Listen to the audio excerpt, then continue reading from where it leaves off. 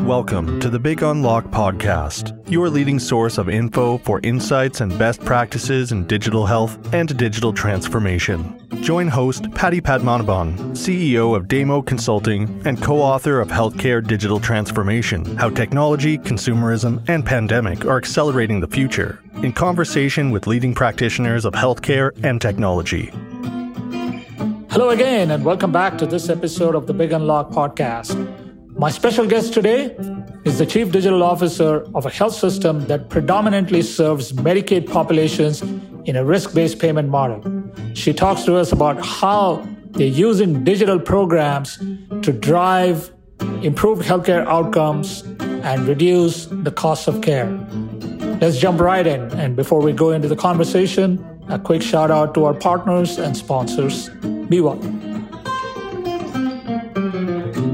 I am thrilled to be here with Denise Basow, Chief Digital Officer at Ochsner Health in Louisiana. Denise, what a pleasure it is to have you on the show, and welcome. Thank you. It's great to be here. Thank you very much. So let's start with your role at Ochsner. What does it entail? And a little bit about your background and how you got to Ochsner in this role. Yeah, so it's been a journey. I'm a primary care physician by training, but I got involved in a startup fairly early in my career called Up to Date, which for those who aren't aware, think of it as kind of an evidence-based Google for doctors. And then that startup grew and we were acquired by a larger corporation. And then I became CEO of that business, as well as building some others kind of around clinical decision support as a general theme within that space. And I ran that business for about 13 years and then just decided to make the move to Ochsner in January of this year as the Chief Digital Officer. So, I think it's a really interesting time to be in healthcare. I think healthcare organizations, health systems have a big role to play in what the future of healthcare looks like. And I wanted to be a part of that. So what does the role of the Chief Digital Officer entail at Ochsner? It's a great question. We're still figuring that out. Broadly, I have responsibility for all of our telemedicine, for what we call our digital medicine solutions, which is largely our tools around remote patient monitoring, remote patient management, largely around chronic diseases, but in other areas as well. And then our innovation team, which we call Innovation Ochsner. So those are the three broad areas. More specifically, I wear a couple of hats, both using digital technologies to improve the care of patients within Ochsner, what we call in the family, but also taking a lot of the tools that we've built and looking for opportunities to commercialize them externally. So you're in Louisiana, and I guess as with every other health system, your population, your payer mix drives your digital priorities in some way and your focus areas. Can you touch on that a little bit? What kind of populations do you serve and how does that inform your digital priorities? It's huge. Ochsner is in a really unique market with just a lot of opportunities. So we generally fight it out with Mississippi for being ranked 49th or 50th in most health outcomes, which isn't a great place to be. And we certainly want to improve that. Some of that is driven by just the prevalence of chronic disease in the state. Some of it's driven by the payer mix. We have a lot of patients on Medicaid. I think it's something like 20% of adults in Louisiana and 50% of children. I mean, it's a pretty high number are on Medicaid. We have a lot of patients who are on risk-based contracts. So we do a lot of value-based care. Probably more than 50% of our patients are on some kind of risk-based contract, which in many ways allows us to be more innovative. For us to not only survive, but thrive as a health system, we have to do a lot of things really well. So it's driven a lot of the innovation that we have a history and are kind of known for. And it's driven a lot of the tools we've built, again, to be able to take care of that type of patient population and drive both engagement and outcomes. So that was honestly one of the things that really attracted me to Ochsner, because that mix, again, allows us to potentially be a good, or fertile ground for driving change and transformation because we have to. And there's nothing that drives more innovation than the need to do that. So our location is really key. You touched on a couple of things there. You talked about chronic disease management. You talked about the payer mix. And in fact, you made a very interesting observation there. Being in risk-based contracts, being in capitated models or whatever you choose to call them, allows you to be innovative because you have a fixed pot of resources within which you have to make everything work. And so it allows you to think out of the box a little bit and potentially use technology-enabled solutions to drive digital programs, which is what your role is all about. Tell us about some of the building blocks for driving a digital program. Obviously it's the tech, but I guess it's also a lot to do with the process, to do with what your patient preferences are. Can you talk to us a little bit about what are the building blocks that you work with as you approach your population's digital needs or preferences? Yeah, you must sit in on some of our meetings because you hit the nail on the head. We talk all the time that there's technology for sure, but it's the process and people that really drive the technology to be successful. You really need the combination of all of those things. The technology is almost the easy part. Everybody talks about, just one example, everybody talks about AI and healthcare and building AI models. But the key to making those successful, yes, you need a good model, but the key to making them successful is how you implement them. And what happens to all that data? Where does it go? We can't push everything back on the physicians like we've tended to do over time.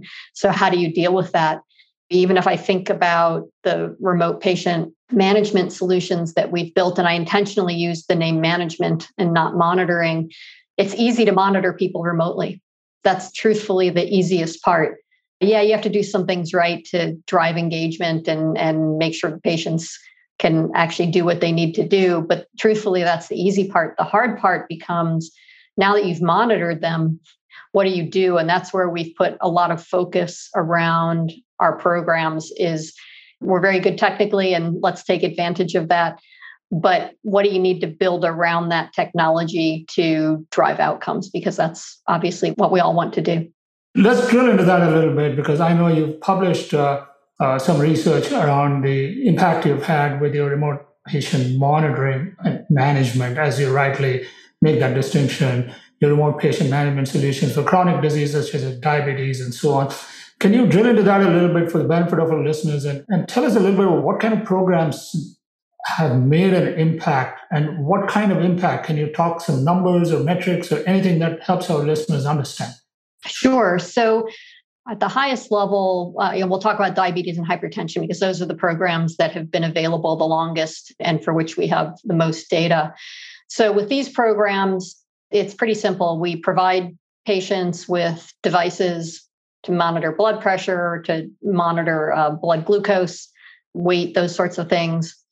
We have a mechanism for getting all of those readings into MyChart, which is, we use Epic and to get them into MyChart. And then we surround that with a separate care team. So it's a really different model. This doesn't go back to their primary care physicians, and we communicate with primary care, but we've built a separate care team that's comprised of pharmacists or other APPs, as well as health coaches who absorb all of that data. And in addition to health coaching, also do medication management. And that's where I say it's the remote patient management piece. So we've have a way of not just monitoring patients at home, but also taking that information and doing something about it at the very highest level. And we found a few things. So first, we've done some propensity match studies. So for patients who are in our digital medicine programs, compared with patients who are not in them for any variety of reasons, but match them in a lot of ways so that we have good data comparison. And routinely, patients who are in our digital medicine programs get under control faster, stay under control longer, have reduced utilization of our emergency department, reduced utilization of hospital admissions, and overall save the health system somewhere between $100 to $200 per month each because of reduced utilization. And that's all in including their medications. So that's why, for in a value-based world, that's really important. And I think the interesting things are, one, patients really love it. So our net promoter scores are in the high 80s. But the second thing is that it's worked in every population we've tested it in. So it works in our fee-for-service populations. It works in our managed care populations. And maybe most surprising is it works in our Medicaid population. So where we've been able to, we've now have over 4,000, maybe 4,400 Medicaid patients in a pilot that we just started 18 months ago that was supposed to be 1,000 patients, and it's already over 4,000. And again, all of those outcomes that I just cited are actually greater in our Medicaid population than elsewhere, including net promoter scores. So we've been able to digitally engage these patients and drive these sorts of outcomes. And that's a remarkable story. And in some ways, it's counterintuitive to think that low-income Medicaid populations in rural areas are responding to technology-enabled care in the way that you've described. And so I'm just curious to know, how did you get your populations to relate to the technology and adapt to the technology and be a part of it? Are there any learnings there that you think you'd like to share for the benefit of others who are working with similar populations? Especially, how do you get your patients to really embrace the technology? Yeah, I think there's a couple things. So one, we work hard to make sure that patients can use the technology. So we have a few different means to onboard patients, make sure they're comfortable with the devices and that everything is working well. So that's the technology piece of it. And we've been doing it long enough that we kind of have that down. And some of it can be done remotely, some of it can be done in person. But we've kind of figured out how to do that part of it. But the other thing, because people have asked me, like the degree of reduction in inpatient admission, as an example, far exceeds what you would expect from, if we just think about hypertension and what kinds of inpatient admissions are related to hypertension, or what kind of emergency department visits are related to hypertension. You think of coronary heart disease, stroke, those types of things. And the reduction that we're seeing in those high cost areas of the health system are much greater than you would expect to be driven by, what you think of as complications of hypertension and diabetes. And we don't know this for certain, but my hypothesis, and this is where it relates to your question, is that when you surround the technology with a care team that's completely focused on that, not distracted with trying to do 100 other things, but completely focused on that, that's what really drives the engagement. So they're sending these readings in, and that's engagement, but they're getting feedback on that. And we're experimenting with ways of doing digital coaching and those sorts of things. So it doesn't always have to be a person. Sometimes it's a digital engagement, but they're getting that feedback routinely. And I think that's causing a level of engagement that we've just not seen before in these populations. So again, it comes back to that. It's not just the technology, it's the process and people that surround it.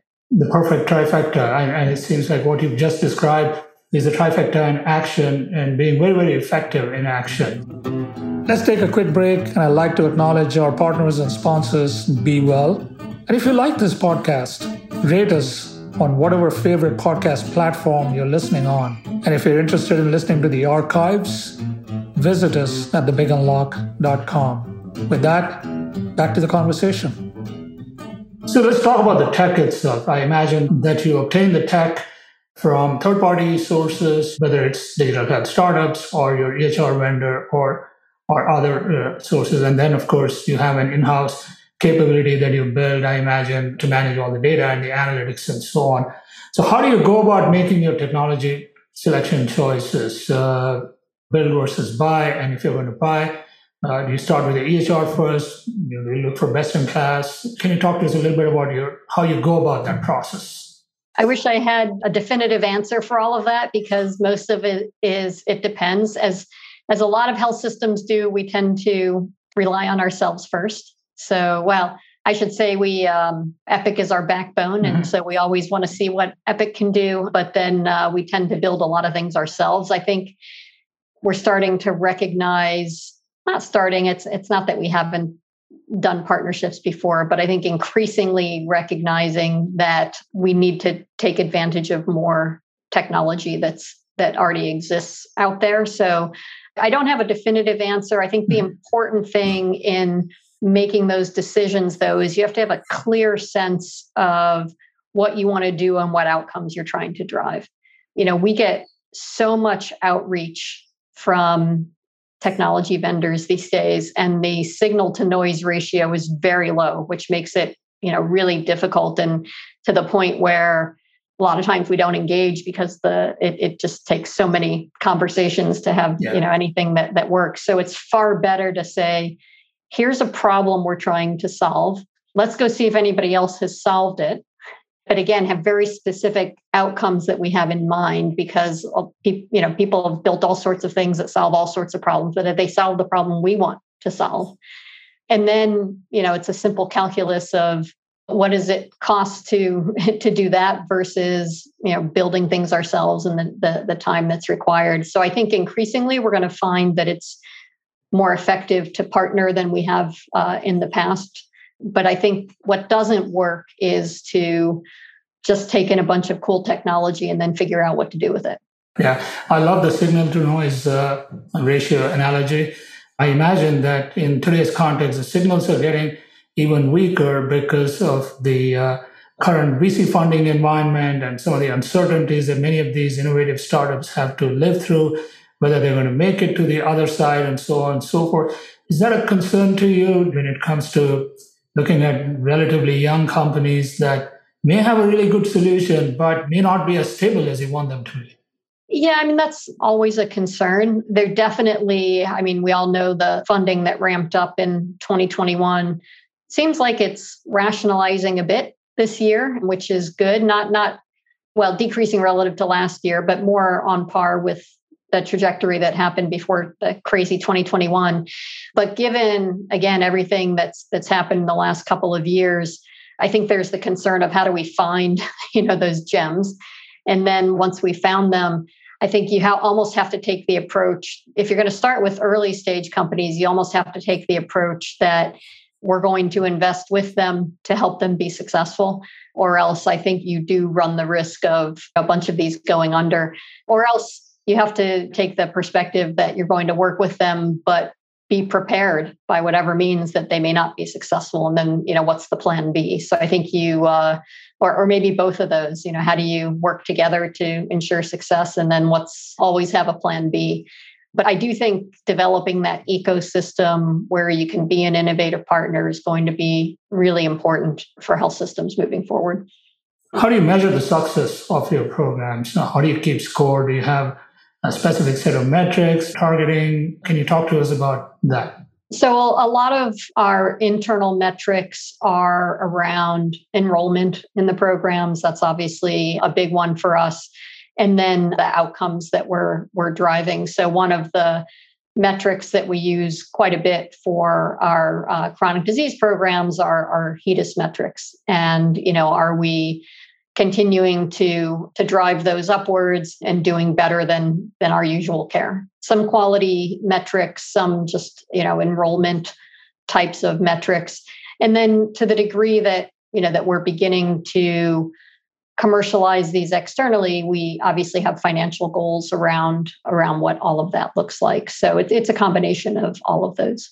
I had a question related to the investments that you're making. Now, a lot of what you just talked about relate to care, especially remote care, especially chronic care management. These were the high impact, high value use cases, and these are great stories.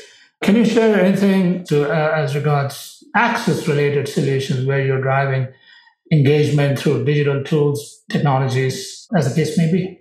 Yeah, access is really critical, probably one of the top 2 or 3 priorities that we have. So we have a whole group that focuses on consumer engagement And then we collaborate to think about what are our new ways that we can continue to make access easier and easier. So some of it is as basic as making sure that our providers have capability to have patients do online scheduling. It sounds so easy, but it turns out that that's not actually so easy to drive, but we've been pretty successful there. We have goals for our providers around access within a certain period of time.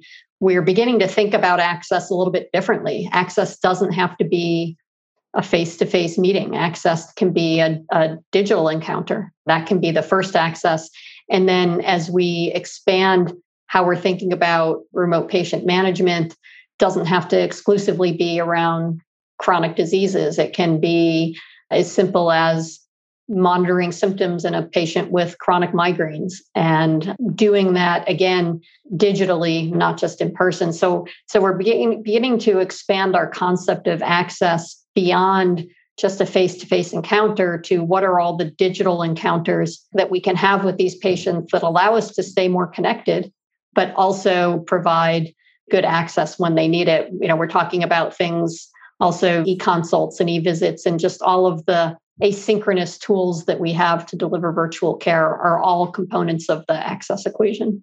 Yeah, it's interesting you mentioned online scheduling, sub-scheduling in particular.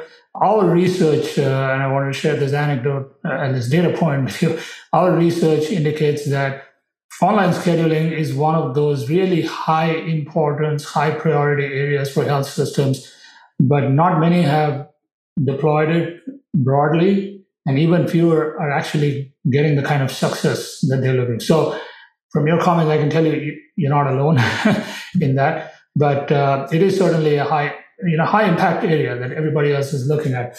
So we're coming up to the end of our time here. Let's talk a little bit about a couple of things really quickly. Governance. How do you go about governing digital at Ochsner? What does the governance model look like, and who's involved in driving the program besides yourself? And when you say governance, just in terms of like the strategy or the strategy, how does it get funded? Who are the people who get involved in the implementation? How do you interact with the CIO or the IT leadership? Those kinds of things. Yeah, great question. So like every health system, prioritization becomes that there are a lot of top priorities.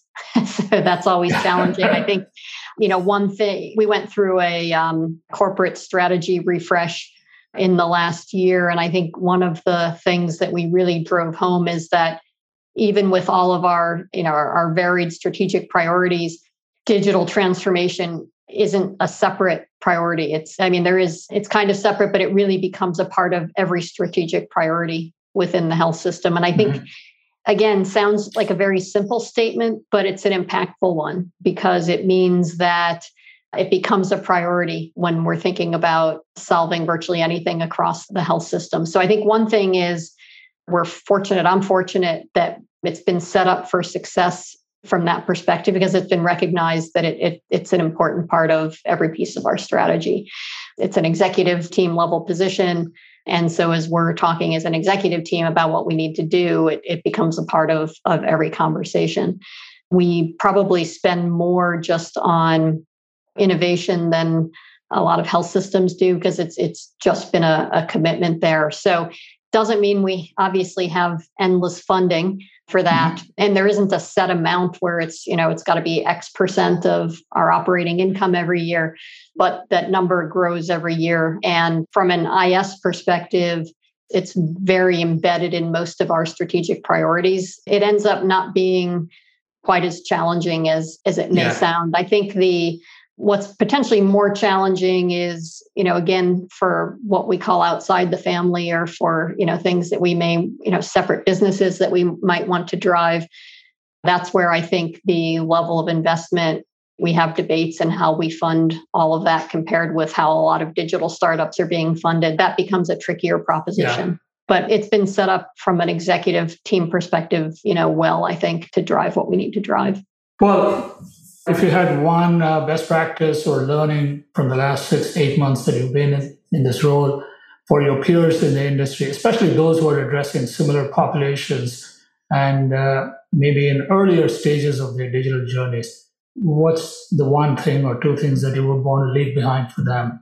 Yeah, I think it's probably goes back to what we already talked about is, it's not just about the technology. I think that's my biggest learning. I do think that if you have an organization that either takes a lot of risk or is driving towards that, you can't move fast enough.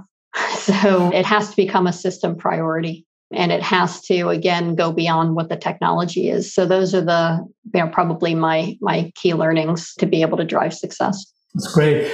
Well, Denise, we are at the end of our time here. It's been such a pleasure speaking with you. Thank you so much for sharing your insights, sharing some of your best practices and learnings, and your whole story at Ochsner.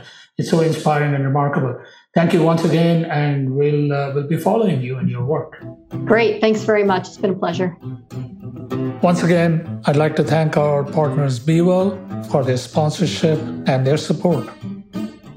We hope you enjoyed this podcast. We invite you to subscribe to our weekly newsletter, The Healthcare Digital Transformation Leader. Write to us at info@thebigunlock.com with your feedback and questions.